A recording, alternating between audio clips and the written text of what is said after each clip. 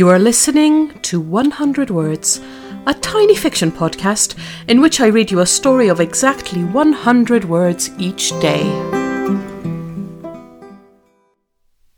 Episode 193. Pinky. On her way onto the stage, her right pinky catches on a board and she gets a splinter right near the fingertip. It hurts like hell, but there's no time to do anything about it. The examination committee are waiting. This is the moment she's been preparing for. All those hours of relentless practice, and now this.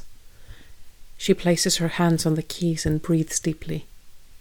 When she gets her results, full marks on a scholarship, the committee will wax lyrical about how well she captured the pain and pathos of the composition. If only they knew, she'll think.